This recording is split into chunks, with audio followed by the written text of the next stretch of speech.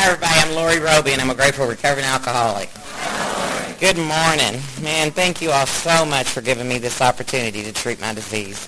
It's been doing push-ups on the back of my head waiting for a weak moment for me, and I'm not going to give in to it. So, they asked me a long time ago to do this, and I've known for a year, and I went shopping 2 days ago for clothes, and never did find those shoes fit, so I got flats on, and I'm still a procrastinator. That's one of my biggest character defects, but sometimes it isn't a character defect. I like spur-of-the-moment things, but they've treated me like a queen here this weekend, and I really feel blessed to be a part of a fellowship that's so loving. And I don't know. I want to already get started with emotions, but my sobriety date is September the 1st, 1993. My home group's Conquest Group in Louisville, Kentucky. My sponsor is Francis Sarnicola, and I have a bunch of Al-Anon sponsors up here that try to get me to come more, and I need to, but, I only usually go when my butt's on fire. I ain't gonna lie. Can't. They know me too well, and they're sitting on the front row. I think they was going to do what my mom used to do. That was my mom's favorite statement, and, my stepdad's out here today, and, he's sober in the program, and he walks and talks a program, and he gives me hope. I can't say enough. I'm not here to talk about him, but I love him, and I thank you for coming, Phil. Anyway, to get to this story, I am Hurricane Lori. I bulldozed my way through everything in life. I didn't know how to live. I knew how to survive. And survival is something that comes natural. But, it isn't always honest, and it isn't always legal. But I do know how to survive, and I'm still today learning how to live. For the last year, I really thought I was dying. I had a tumor on my chest, and it was laying on my trachea.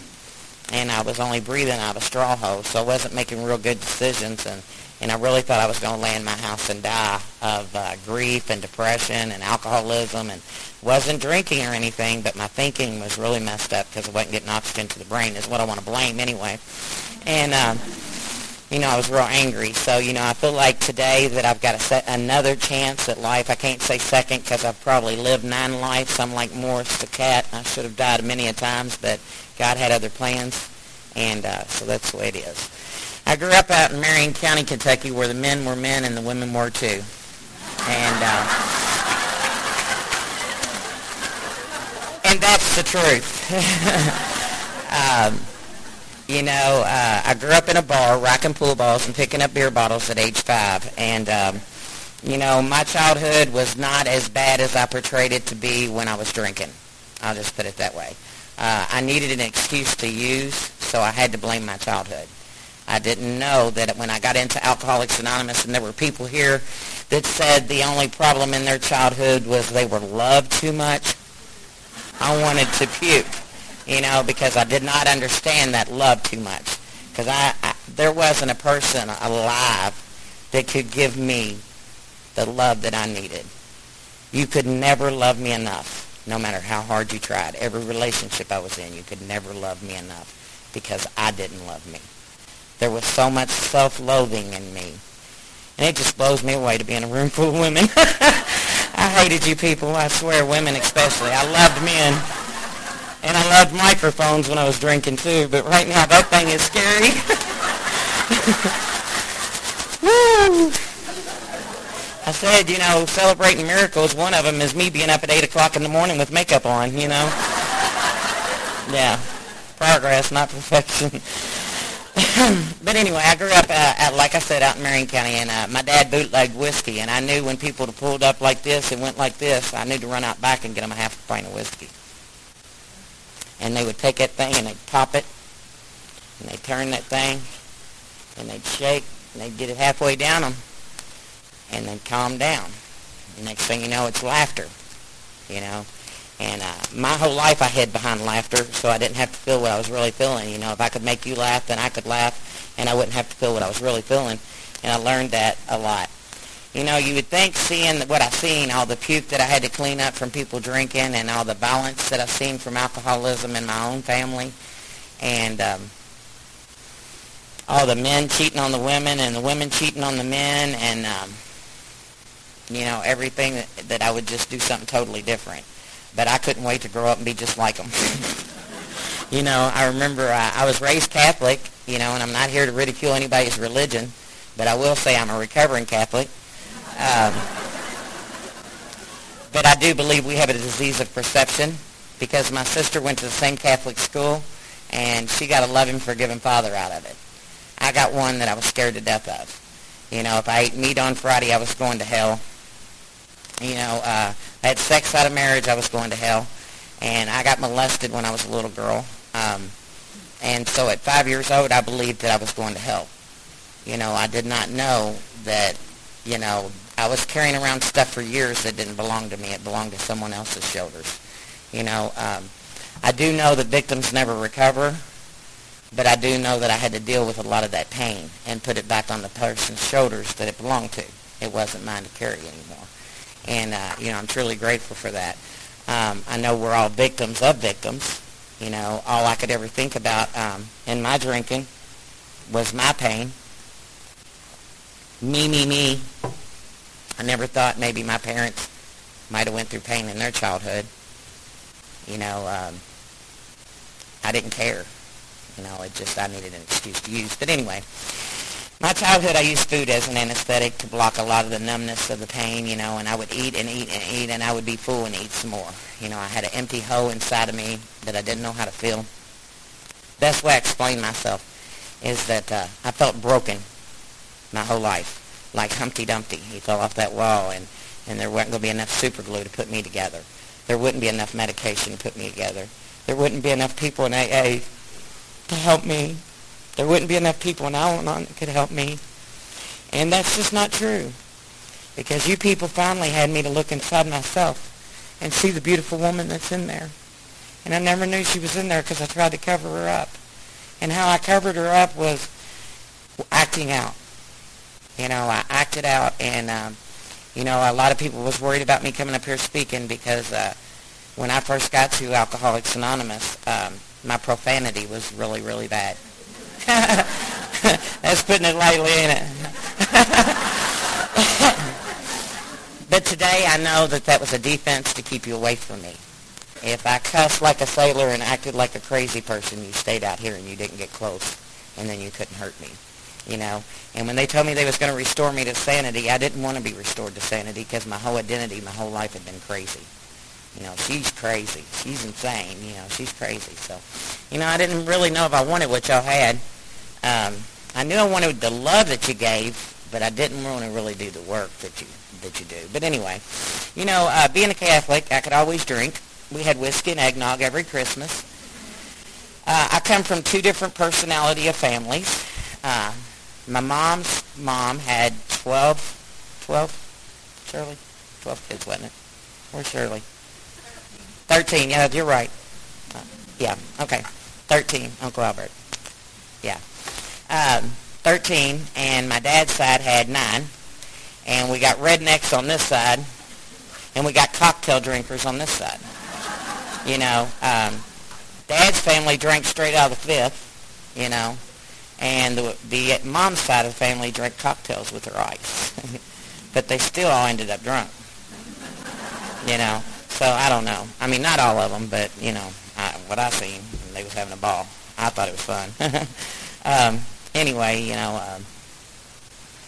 like I said, I ate food as a child as my anesthetic, and, you know, I don't never remember getting drunk or anything when I was a child. You know, I remember, you know, I loved the whiskey, and, you know, we never went to the doctor for our codes. It was always whiskey, sugar, and lemon that you would get for your codes, and I coughed a lot.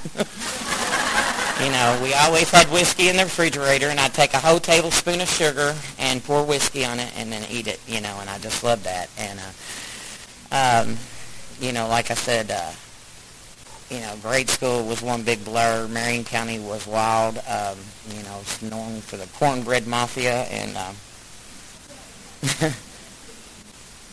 I guess if I'd have stayed out there, I'd have probably been in it. But, you know, the only difference between me and a lot of them is they got caught and I didn't, you know, and that's just the way it is, you know. Anyway, I guess God will take over here in a minute, won't he? I'm a nervous wreck. Barb Buren back out there said, well, they won't be able to see your knees knocking. I said, or my butt shaking because I'm vibrating up here, I'm telling you. Oh, Lord, God's shaking the truth out of me. But they told me that I'm doing okay if I'm still nervous because, you know, when I quit getting nervous, then ego's taking over. So that's a good thing, you know. I'm trying to let God talk. I always go pee and pray, and that's exactly what I did. You know, a lot of people want to worry about the germicides and washing their little hands and stuff, and I used to puke in them toilets every day, and now it's like, oh, let me get a sanitizer. You know, it's like, you know, I'm still alive, and I didn't never have sanitizer, you know. I drank out of water hoses, and I didn't die, and I hugged people that had sores on them, and I'm not dead, you know. What's that got to do with alcoholism? Nothing, but I'm telling you anyway. You know. Anyway, you know, I was always fat when I was a little girl, and I didn't. Now when I look back at the pictures, I wasn't fat. I was beautiful. But I was always called Bertha Butt and Earthquake and Wide Dixie Highway. And my dad and mom's nickname for me was Arnold the Pig off of Green Acres. And, you know, I always thought, see, this is our perception. I always thought it was because I was fat. And it wasn't. It was because I snorted. When I laugh, I go, you know. But see, I thought it was because I was fat, and they're calling me fat. And I really believed that if I could get skinny enough, that people would love me. And when I got to this program, y'all told me happiness is an inside job. It starts on the inside. You can't start on the outsides. But everybody wants to start on the outsides, you know. And thank God I finally heard that I was able to get in there. But anyway, grade school was one big blur. A lot of violence in our home. A lot of, you know, my dad, he 6'4", 385-pound man, and I was scared to death of him. You know, I suffer from a little bit of PTSD sometimes a day when I see somebody that reminds me of my dad. When they walk in the room, it's like a panic goes over me, and I get afraid. You know, the speaker last night, Kate, she was wonderful, and, you know, she talked about that. I don't want to walk in my home and be afraid anymore, you know. So, you know, I still have some changing to do in my life today, and I know that, and that was the awareness key for me last night, is there is more change, you know. Biggest word in the program is the one I hate the most. It's called continue, you know. Continue to work the steps, continue to go to meetings, continue to pray, continue to call your sponsor, continue. I want to get done. You know, it don't work that way. When I get done, I'm sick at home thinking I hate all y'all, you know, and I love every one of you, but, you know, it's just my thinking, you know, that they think they're better than me or they're, you know, and it's my stuff. It's not y'all's because y'all have never portrayed that to me. But anyway, you know, high school we moved to Louisville when I was 13, 14, 15 years old, and I was absolutely frightened to death to move to Louisville because all I'd seen on the news and everything was the busing and all that stuff. And I was scared because out in the country, everybody knew me, and everybody's dad came to our bar, and, you know, it was just like I was, you know, I told somebody yesterday, I said, well, you know, I think it was you, yeah. I said, I didn't start lying when I started drinking. I started lying when I started talking, you know. And I've had to stand up here at the podium and go, oops, that was a lie. You know, because I don't know the truth from the false sometimes, you know, and it's okay, you know, but I told so many of them lies when I was out there that I could make you believe it, and that therefore I could believe it and then go on with it, you know. But anyway, I moved to Louisville, started going to Seneca High School, and I started drinking real heavy because I went to a smoking area crowd. I put that leather jacket on, and I put that size on, and I used my size as a bully technique, you know. And I tried to scare people. That way, you know, they wouldn't hurt me. I don't know. I was scared to death, to be honest, but I would never admit it. I'd say I wasn't scared of nothing. I remember when I got in the program, they told me to write a fears list. I'm like, I ain't scared of nothing. I was scared of a lot of things, and I just didn't know it, you know, wouldn't admit it. But anyway, high school was one big blur, and, you know, they passed me to get me out of their classes, you know, and I drank all the time, and I spent more time in the hallways than I ever did in the classroom. I was always in trouble, class clown, everything. But anyway, get out of high school, and here we go, falling in love. I don't know if y'all have done that, but I've done it many a times. And when I fall in love all over myself. There ain't an ounce of me that don't fall in love. And jealous, controlling, ooh. If my man looks at another woman, I don't care what she looks like. If he looks at her, he wants her over me. That's how low I felt about myself. Had nothing to do with it. It was my self-worth that suffered. Today, I know if a woman could take my man away from me, he's not worth having. And God's got somebody better for me. You know.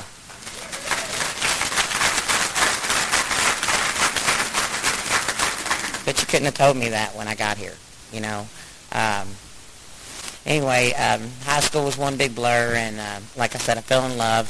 Them one-night stands were real in love. But, you know, and that's the part I played in being abused as a child is continuing on into my adult life, is continuing to abuse myself. Nobody sexually abused me after 15 years old but me, you know, and I put myself in them positions to be abused, you know, and when I get to this program and y'all tell me if you don't want to be a doormat, you got to get off the floor, you know, and woo, yeah, it was right. I didn't like that stuff, you know. There's solutions to my problems. Wow. Anyway, drinking coffee, chasing it with water. I'm still nervous. Some habits never die. Thank God. Anyway, high school was one big blur, and then I fell in love with my first man, or second man, I don't remember, third, I don't know, somewhere around in there. And anyway, I got pregnant, and my first child. And I had slept with 2 men in 1 week. You know, I'm not up here to do a fifth step, but this is just part of my story. And, you know, I see it on Maury Povich and all that stuff all the time now. But back then, I thought I was the worst person that walked the face of this earth because I had sex mixed up with love. See, today I know God is love and sex is sex. But sex is a God-given gift, neither to be used despisingly or loathingly, and that means I don't hurt myself or others with it, you know. And I didn't never know what that was, you know. I always thought sex was love, and I thought intimacy was sex, and intimacy is trust. Do you trust the person that you're opening yourself up to, you know? And I've learned a lot since I've been in here, and I'm grateful that I've been teachable. You know, the prayer she said last night is one of my favoriteest prayers, is God help me forget everything I think I know so I can remain teachable. Because if I don't, I'll die. I will die.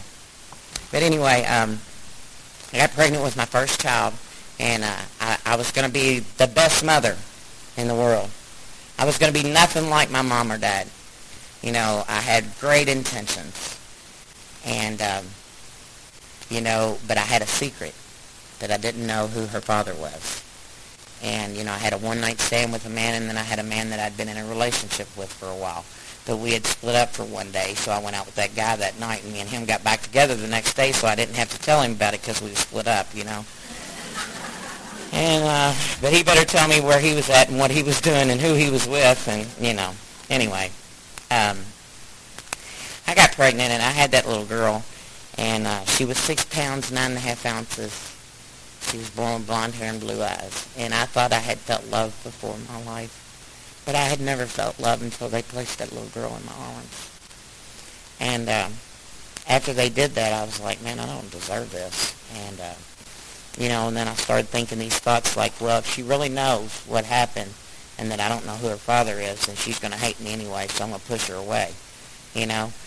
Before she has a chance to reject me, I'll reject her. And that's what I did to a lot of people in my life, was rejected a lot of people. I had walls up against people that was trying to love me, but I wouldn't let them because, you know, if they really knew me, they wouldn't love me anyway, you know. And anyway, she was born, and my mom took her away from me. And honestly, I was working 2 jobs. I was working Walgreens restaurant during the day and a bar at night. And I started doing this little white stuff, this powdery substance that helps you go fast. You know, I don't know where I'm going, but I'm moving on. You know, I don't have no destination, but I'm getting there fast, you know. And I really believed that I was doing this extra substance with my alcohol so I could work 2 jobs. And what the truth was is I was having to work 2 jobs to be able to do the substance, but you couldn't tell me that.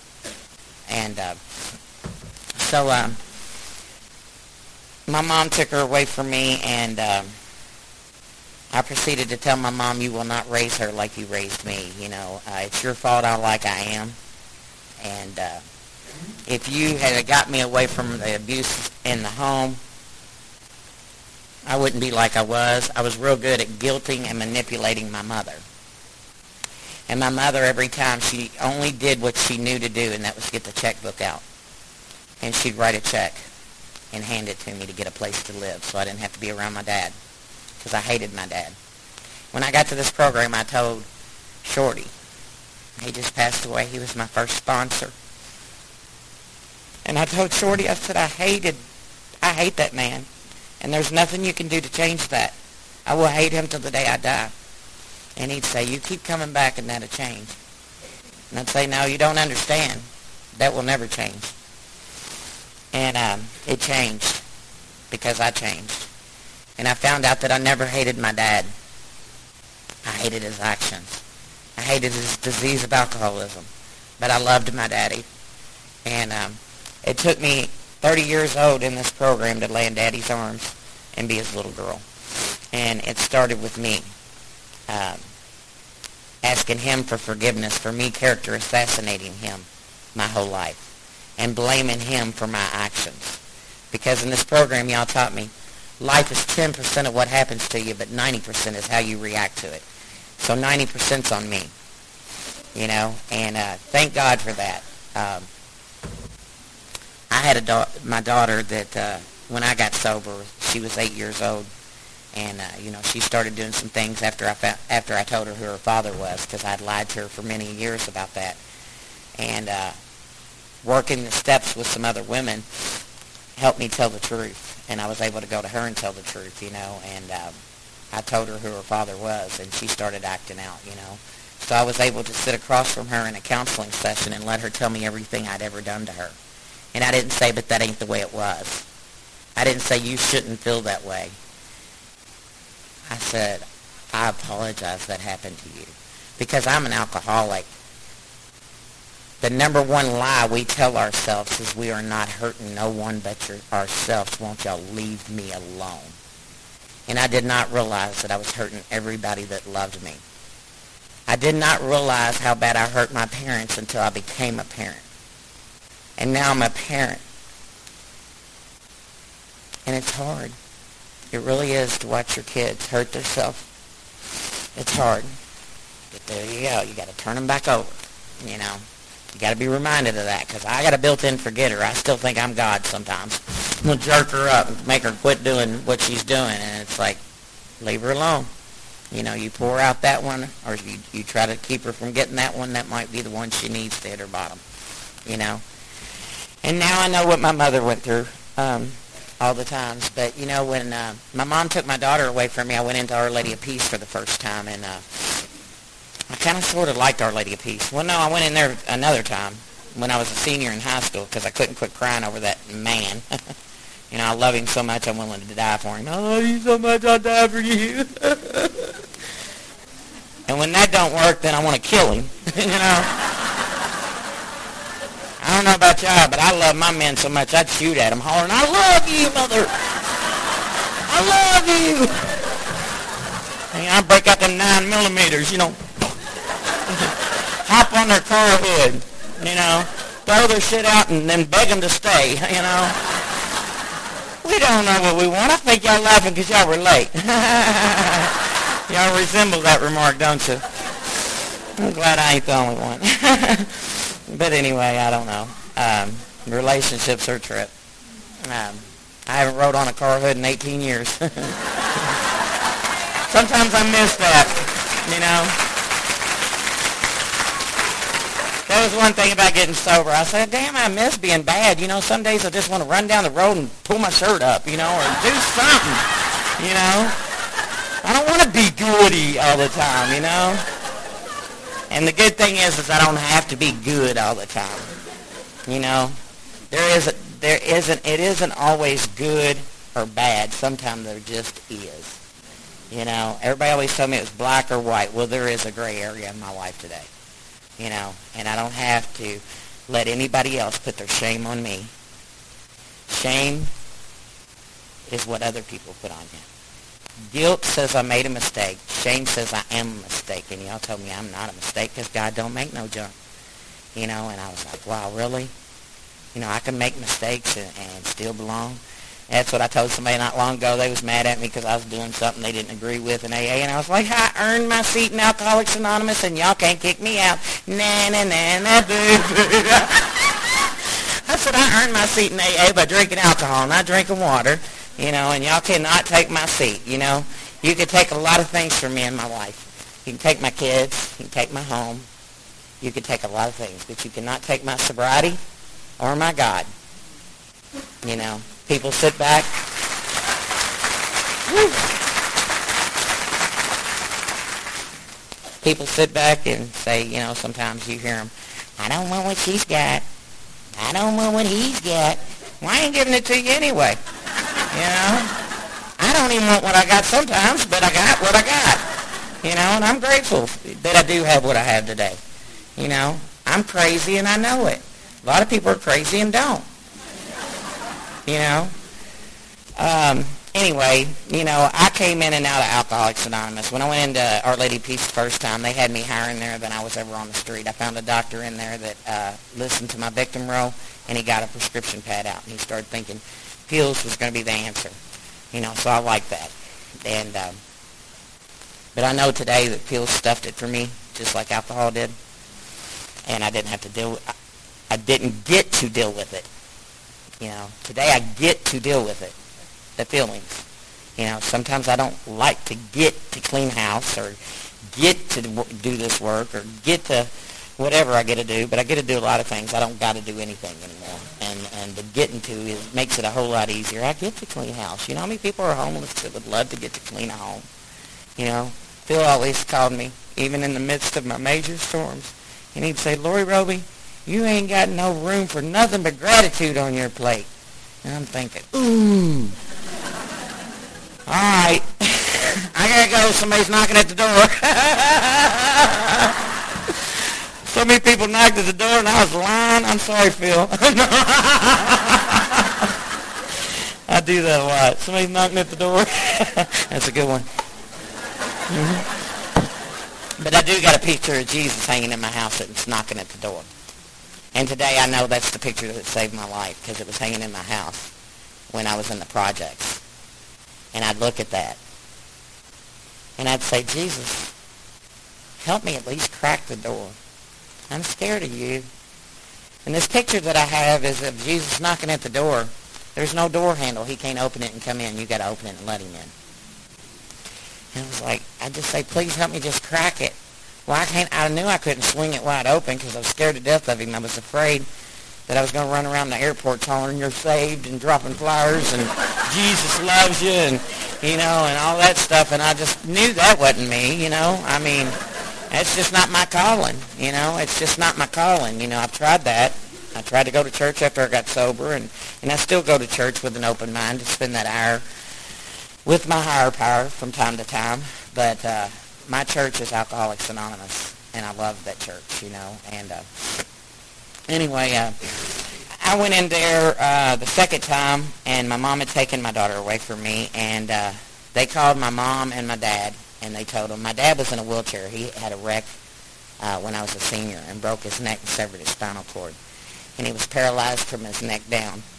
And as selfish and self-centered as I was, I said, good. Because I knew he couldn't hurt me anymore. So you know what I did? I set out to hurt him. Because hurt people hurt people. And I don't know about y'all, but you can say, I forgive them. I stick mine on the mantle. I'll get you. Revenge. I always had to get that revenge. Revenge isn't always sweet.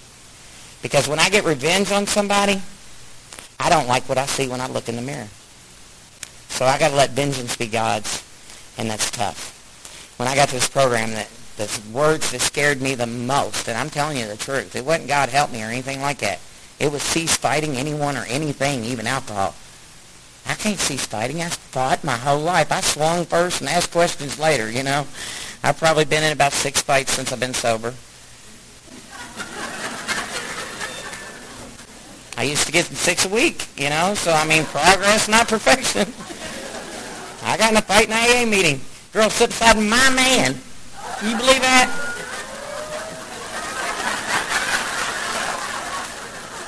Like we own somebody. We don't own them. My men would always say, what do you want me to do? Look at the ground? Yep.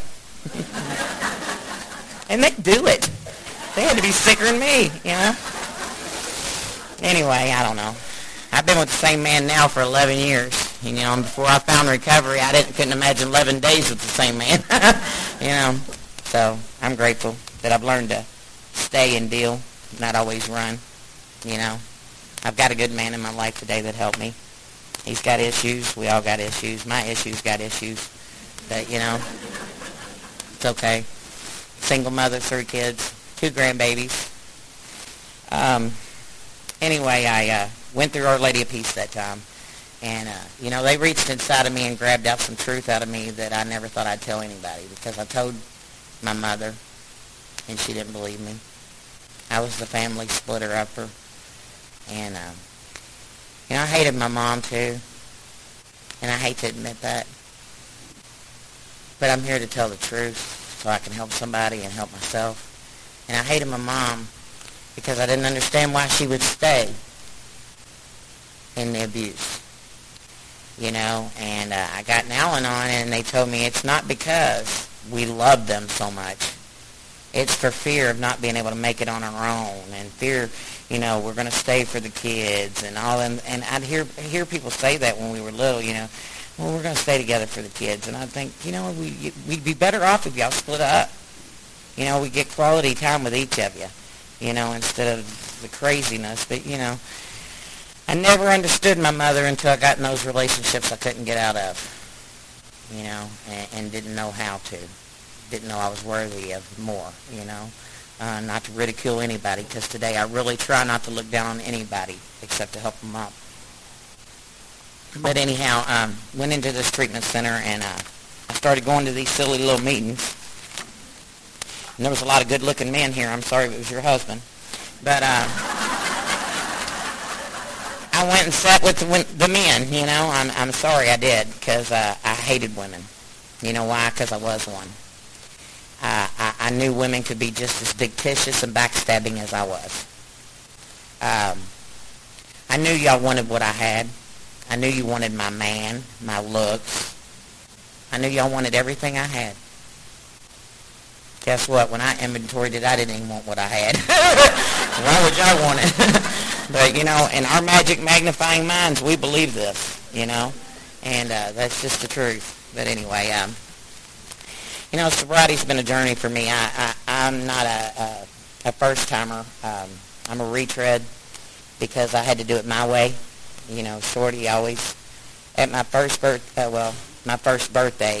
not my token. My token was in 85. September 18th of 1985 was my first token. But when I got a token in 1 year in 94, Shorty told me that he was going to put I did it my way on my headstone. And because I did try to do it my way all the time, and I still do sometimes. But I do know today that a life run on self-will can hardly be a success. And there's always an action before there's a feeling. If I'm feeling guilty, it's because of an action that I've taken. You know, and thank God y'all don't get to throw me out because of my actions. But I don't like what I see when I look in the mirror. And so I'm the only one who can change it. You know, they used to give out stickers that says you're looking at the problem, and you hang them on your mirror. And I didn't understand that for a long time. But thank God I am the problem, because I can't change you. You know, but I can change myself in the way I act, you know. And the way I react. React is always the biggest one.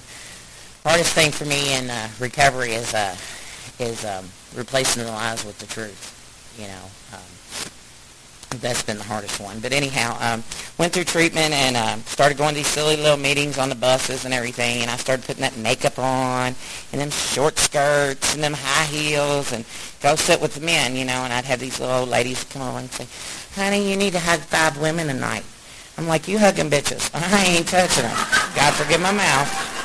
Progress, not perfection. But anyway, I could not I did everything, but I could not pray, and I could not hang with women.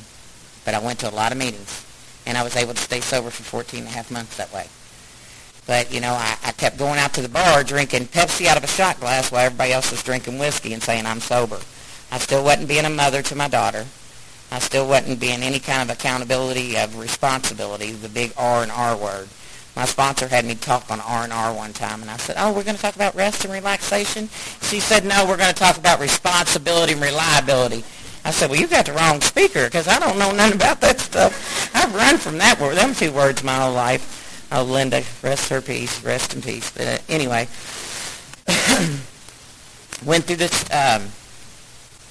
14 and a half months. I'm going to get through it real quick. I'm going to get sober. I came in these rooms, and I sit and I said, I've never done that. I've never done that. I heard Virgil S. talk when I first got sober. Anybody that knows Virgil? If you don't, then you need to get to know him. Whew. Anyway, when he talked, I thought he needs to be in here. He needs to be under the prison, matter of fact. I don't know why he's standing up here bragging about all the things he done. And that's what I thought. I thought people were standing up here bragging about it. He wasn't. He was sharing his experience, strength, and hope of how sick he really was. And most people cover up how sick they really are. And I can't get no better until I admit how sick I really am. I can't come in with an AA face and say everything's all right when I'm beating my kids at home. And I did that in sobriety, and I'm not proud of it. But I got 14 and a half months. I got 9 months. I got another 9 months. I got 6 months. I got 3 months, and I got 3 weeks, and then I said, screw Alcoholics Anonymous. It's not going to work for me. And what the truth was is I wasn't going to work for it. And, I didn't want to put pad to paper. I didn't want to swallow some big chunks of truth about myself. I didn't want to quit finger pointing back to my childhood. If I forgive them people, I lose my excuse to you, so I'll be damned if I'm going to forgive them. Today I know unforgiveness is an acid that will destroy its container. If I don't forgive you, it's going to destroy me. If my kids, I tell them, if you don't forgive me, it's going to destroy you. It's going to hurt me, but it's going to destroy you. My oldest daughter, I told her, your problems have my name written all over them. But the solution has your name because I can't change my past. If I could, I would. If I knew what I know now, I hope and pray to God I'd be smart enough to do it different. Because I did not want to put my kids through what I put them through. I wanted to be a good mother. I had every intention of the world of being a good mother. The mother that always said, that'd never happen to my kid. I'll kill somebody if that happens to my kid. Guess what had happened to my kid? While I was sitting on a bar stool 1 mile away from my home, my oldest daughter was being raped by 5 people. I thought all she needed was the phone number to the bar. She needed her mama there with her. But I thought all she needed was the phone number. I didn't find out about this, and I have permission to tell this, or I wouldn't tell it, because it is her story. But I thought all she needed was the phone number to the bar. And she couldn't tell her alcoholic, raging mother that she had been raped for fear that I would have whooped her for being outside. And I probably would have, And I didn't find out about that until 2 years in recovery. Well, I had another daughter before I got sober. She was born December. My first child was born November 2nd, 1984. My second child was born December the 1st, 1992. And the whole year of my pregnancy, I drank. I couldn't stop drinking. My daughter has a learning disability, but she's beautiful. And she's got a God, and it ain't me. And I just got to keep praying for her, that she gets to heal me for her heart that she desires and she deserves. And that's all I will say about that.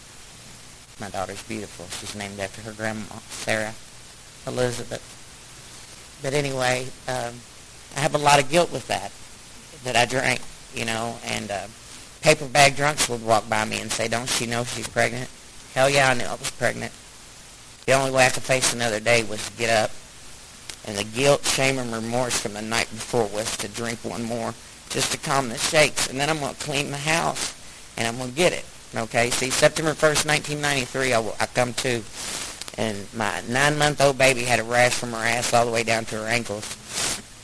My 8-year-old had body lice and head lice. We was living in the projects paying $2 a month rent. And I was late with that. I had to pay a $20 late fee. And I remember looking in the mirror saying, God, please help me straighten up and take care of these kids or give them to somebody that deserves them. And I went to a meeting that night. I called my mom and I said, Mom, because Mom started Al-Anon back when I went into treatment the first time. And, oh, I hated you people. I call Mom and say, he left and the electric's turned off and I ain't got no food and the kids are hungry, Mom. And she'd say, I love you, honey, but I can't help you. You know where the help is. And she'd hang up. Now being a mom, I know how hard that was. But Al-Anon saved my life because she quit enabling me. She quit loving me 6 foot under.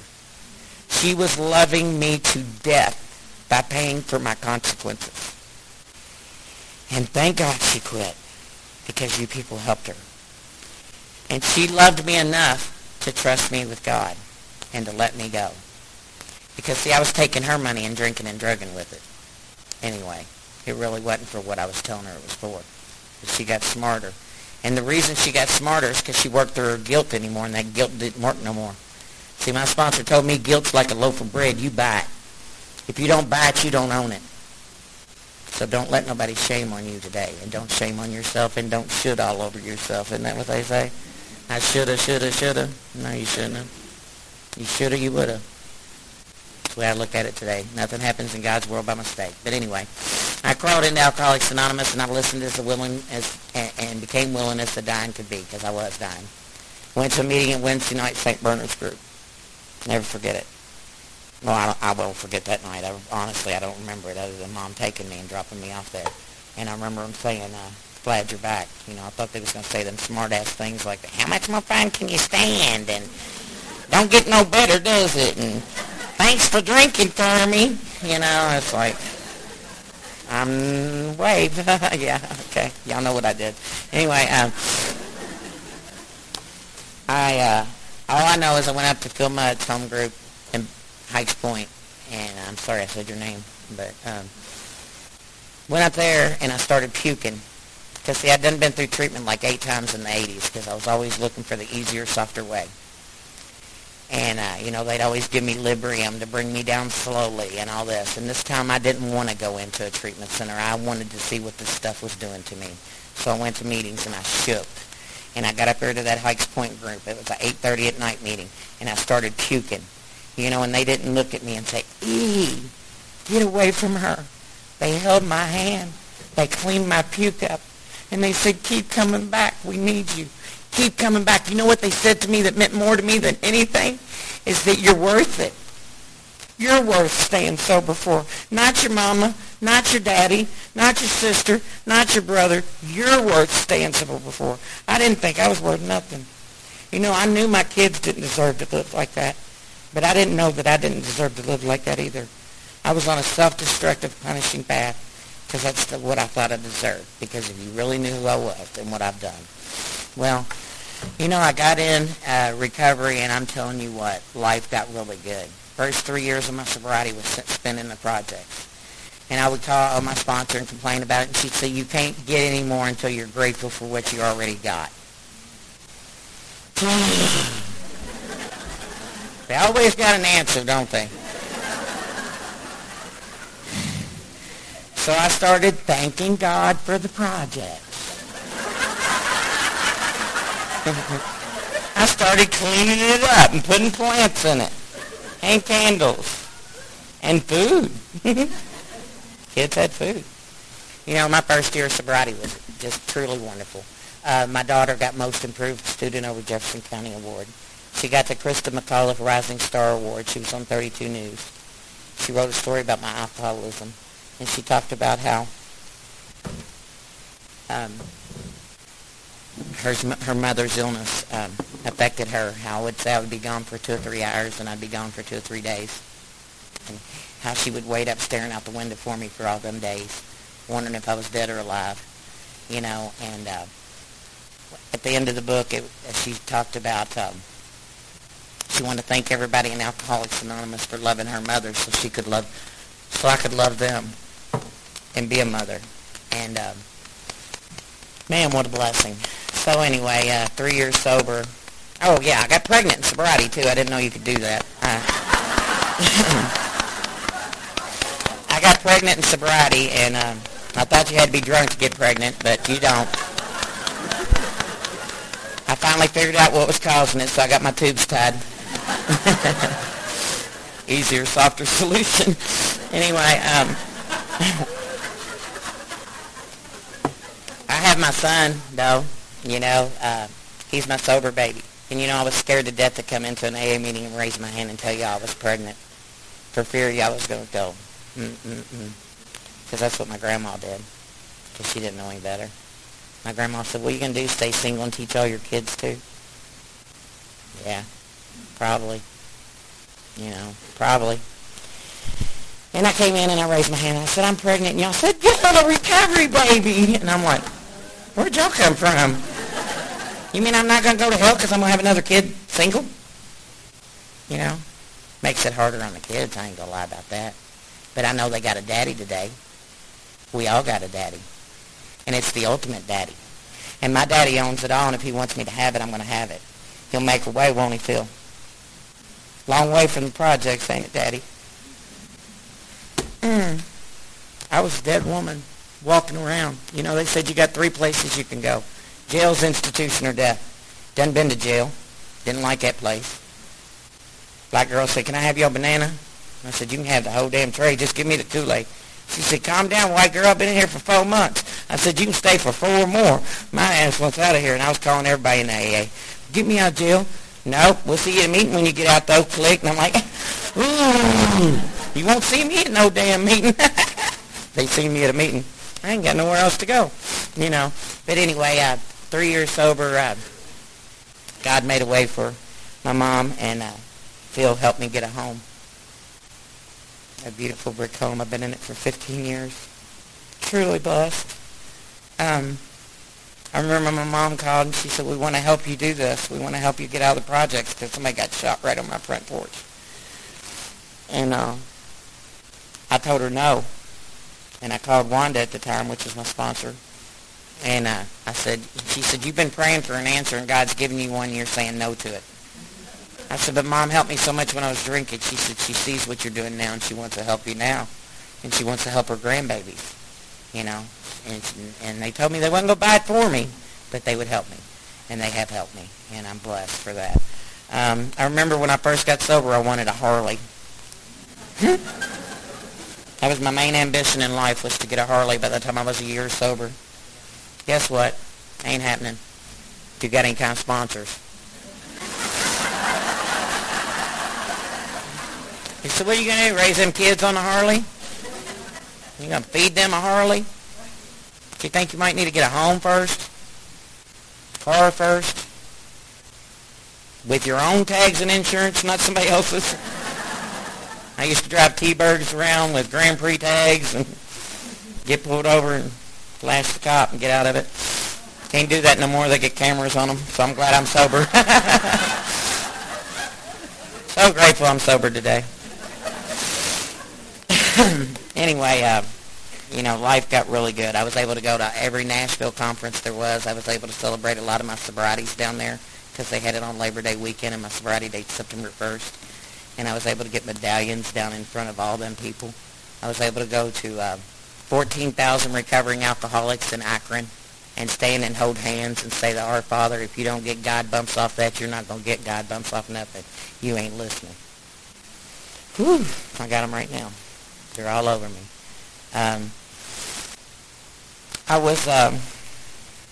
When I was 6 years sober, my mom got up and gave me a medallion, and she thanked everybody in AA for doing what she couldn't do for me. And because she wanted to do it for me, but she couldn't. And she gave me my 6-year medallion, and my daughter was in every one of my birthdays. And that Friday, after my 6-year, or that next Wednesday, my home group was a Wednesday night then, and that next Wednesday night, the next Wednesday I went, I call it being called by the Holy Spirit. And I went home and I wrote my daughter a letter, because she was asleep. I wanted to go home and talk to her. And I went home and I wrote her a letter. And I gave it to her the next morning. And she said, she came in and she woke me up and she said, Mom, she said, I need to move your car. And I said, all right, Christina. I said, but don't drive it out in the road. You know that. Just move it over. She's like, all right. I said, by the way, I wrote you this letter last night. And she said, oh, okay. So she took it out and she read it to her boyfriend. And she came back in, and you know how teenagers are. They won't kiss you in the mouth or anything like that when they become a teenager, you know, your mom. But she woke me up, and she kissed me in the mouth, and she told me that I was a good mom and that she loved me. And she kissed me on my lips. And that afternoon, her boyfriend picked her up from school. She was getting ready to get on the bus, and he picked her up from school, and he was driving fast, and he came around a curve, and he hit a truck head on. And my daughter died of a massive head injury. And I was crippled. I felt like I got kicked to the curb. You know, I said, what an order, I can't go through with this. You know, but people in Alcoholics Anonymous just gathered around me. There was over 800 people at her funeral. Phil remembers it. Phil was there. And if there's such thing as a beautiful funeral, my daughter had it. And she also had a baby before she died. I forgot to tell you about. And my granddaughter's name's Leanne Michelle. And she'll be 13 November 16th. She was 10 months old when her mama died. And you know, when she got pregnant, she was young. She was 14 years old. And I didn't have to downgrade her or look down on her. The only thing I said when I found out that she was pregnant, you know, Christina, with love in your heart, there's nothing we can't get through. And God is love. And I know what she did. She grew up in an alcoholic home without a father. And she met a guy in AA, one of them little dances. It ain't no AA dance. There ain't no such thing. There's AA meetings, and then there's dances that clubs have. I got told that. And that's the truth. Got to get it right. Anyway, she met him, and she fell in love. Well, you know, they had a baby, and my granddaughter's beautiful. My sister and brother-in-law's raising her. I have custody of her, but they're raising her, and she's an honor roll student at St. Bernard's, and she's doing really, really wonderful. She's cheerleading, volleyball, but she's talking a lot about her mom right now, and it's really, you know, she'd crawl up in my lap at Christmas time, and she'd say, my mom only got to have me when I was a baby. Why, Nanny? I don't have no answers for it. I tell her that's the stuff that's got to go in the God box. And they say every tear on earth's going to be a giggle in heaven. I said, they're going to think I'm doing acid when I get there. Because for many years I couldn't cry, and today sometimes I can't stop crying. But I'm grateful that I can cry, because tears are a pressure relief valve to the heart. And whoever told you it ain't okay to cry lied to you. The only way you're ever going to experience joy and happiness is to get the garbage out first, and then the joy gets to come. But after that, my house burnt, caught on fire. I had a dryer that I left on during the meeting, and I thought this old lady that I took care of was crazy, because she'd always tell me to turn her dryer off. I'm like, let them dry while we're gone. No, caught on fire.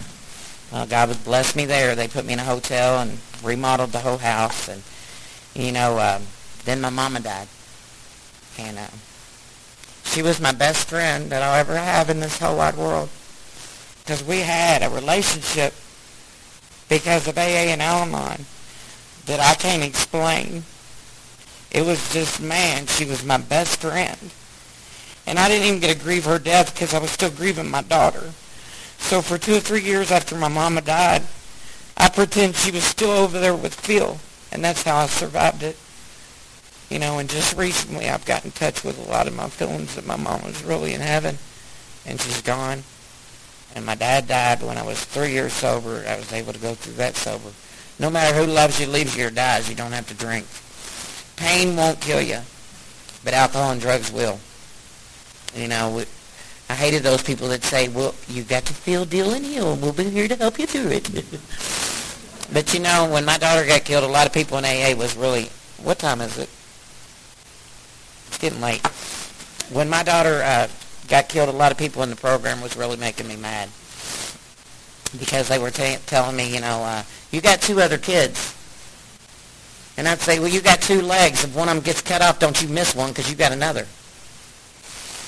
And I was starting to get real angry. So you know what I had to do? I had to go to parents who had lost children. AA is not the fix-all for everything. The big book says we need to seek outside help. I didn't want to go there because the welcoming they gave me in that room said they know the high price I had to pay, and that was the death of my daughter. She was my life. Part of me died with her. But I'm trying to live again. And I know she wants me to live again, and I know my daughter wants me to live again, and I'm going to live again. But you know, I stayed angry I'm going to tell this one last story. I stayed angry for a long time. Been real angry. I had that love-hate relationship with God. And you know, I had a sponsor, Linda Shue, up in Indiana, and she told me, you're going to go to this women's retreat with me. And I said, no, I'm not going. And she said, yes, you are. And I said, no, I'm not. They've already got my sobriety birthday that weekend. She said, you're going to cancel it and you're going to this conference with me. You know, every time I want to kill myself, I'd call her and I'd say, I can't do this anymore. The pain of losing my daughter's killing me. And I said, I'm going to kill myself. And she said, go in the bathroom. I'm like, all right. I'm in the bathroom. What? Look in the mirror and laugh out loud at yourself. You ain't going nowhere. So, one night, in sobriety, I had a gun in my mouth. I couldn't take it anymore. Lost my mom. Lost my house, burnt a lot of the things from her funeral. My daughter got killed. I come down with cervical cancer. They gave me a hysterectomy, which threw me into menopause on top of that. Y'all know what menopause is. Men, you better pause before you say anything.